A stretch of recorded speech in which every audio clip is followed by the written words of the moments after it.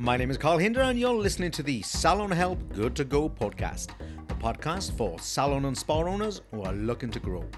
The only thing stopping you is you. Welcome to episode 16, Salon Retailing. Thank you so much for joining me again this week. Now, this week I'm going to start on retailing with you. Some time ago, a couple of years ago, I wrote a book called Salon Products, Sell or Die Not Trying.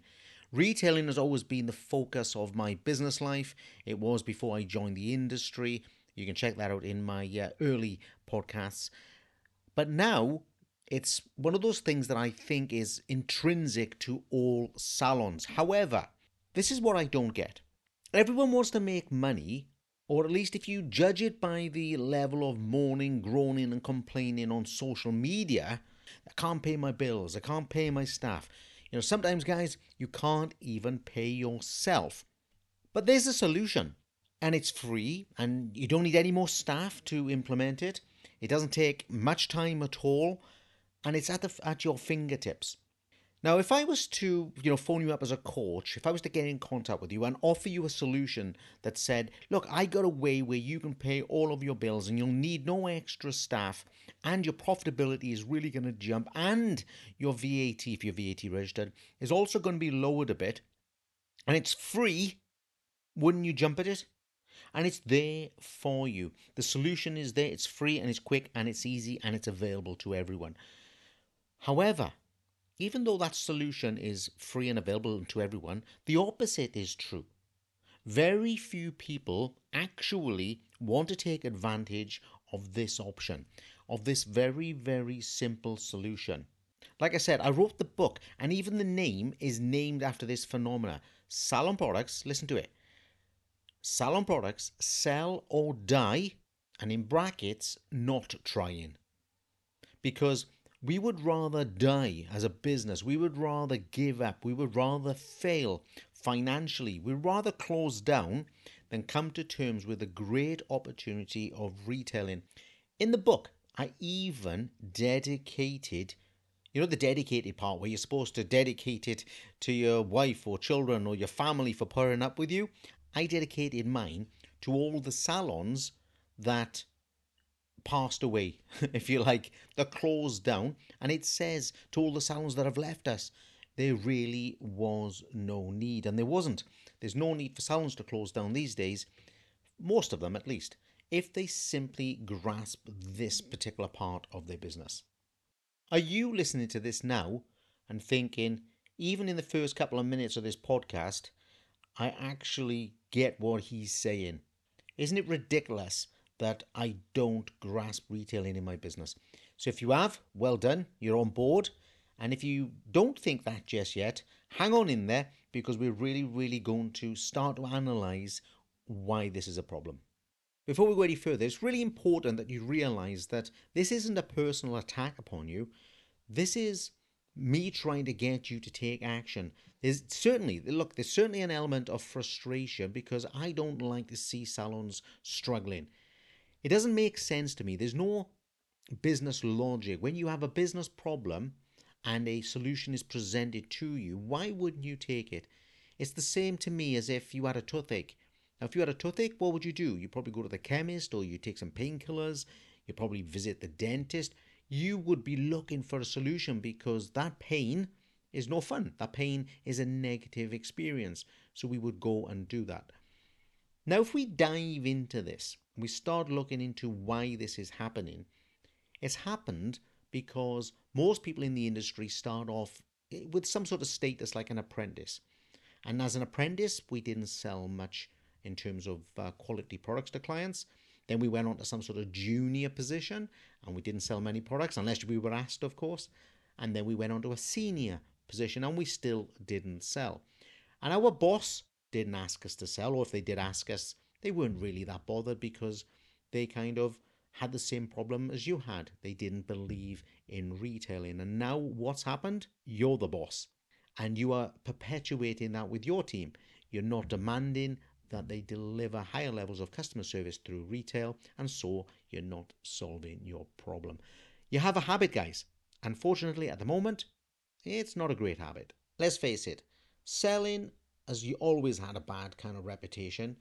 It's been a bad reputation in our industry for a long time, and it's has a bad reputation outside the industry as well. Even though it's one of the most fundamental things that we will ever do in commerce, it's probably one of the most fundamental things we'll ever do as a human, selling things and selling ourselves in different ways. Now, you might have heard some of these things being said. In fact, thinking about it, you've probably said some of these things, maybe quietly to yourself. So, do you recognize, these kinds of things? Either you've been saying them, your colleagues have been saying them, or your staff have been saying them, or maybe you say it about other industries. People who sell products, people who sell products in salons are just greedy. It's like ripping people off.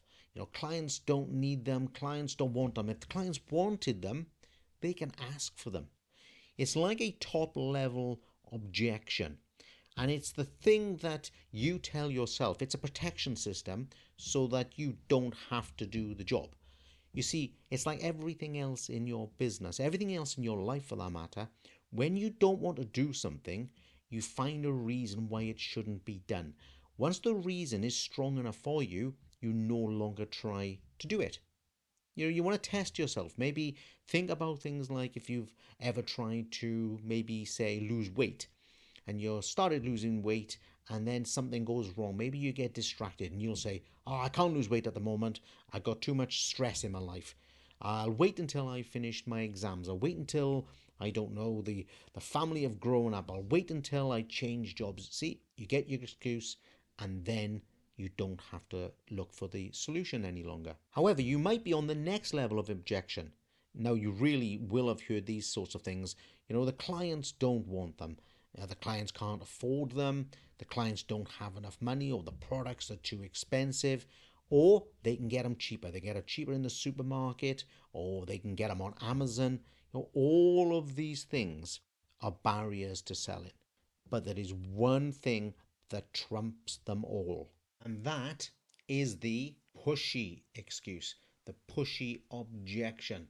And it's the "I don't want to be pushy" objection that is related to everything else when you aren't very good at retailing in your business. The pushy objection is about protecting your feelings. It's not about protecting the client. You might think it is, you might want it to be, but it's not. It's about protecting your personal feelings. You're not making a business decision when you say, "I don't want to be pushy." You're not making a good business decision when you don't retail. What you're doing is protecting yourself from rejection. That's your biggest driver. Your fear of rejection is the number one reason why your business will have hardship or possible failure, particularly if you don't master retailing, because you are putting your emotions in the way of the client and in the way of good business acumen. At the same time, this is the same excuse that all of your team, all of your staff are also using. But when they present you with that, you accept it because you know that's the same thing as you have been using for many, many years. What you're saying is, "I'm going to put my feelings before the client. I'm even going to put my personal emotions before the business and all the people that a difficult, challenging, and failing business affects. I'm putting my feelings sometimes before my clients, definitely before my staff because they are falling down in terms of the level of wages, etc.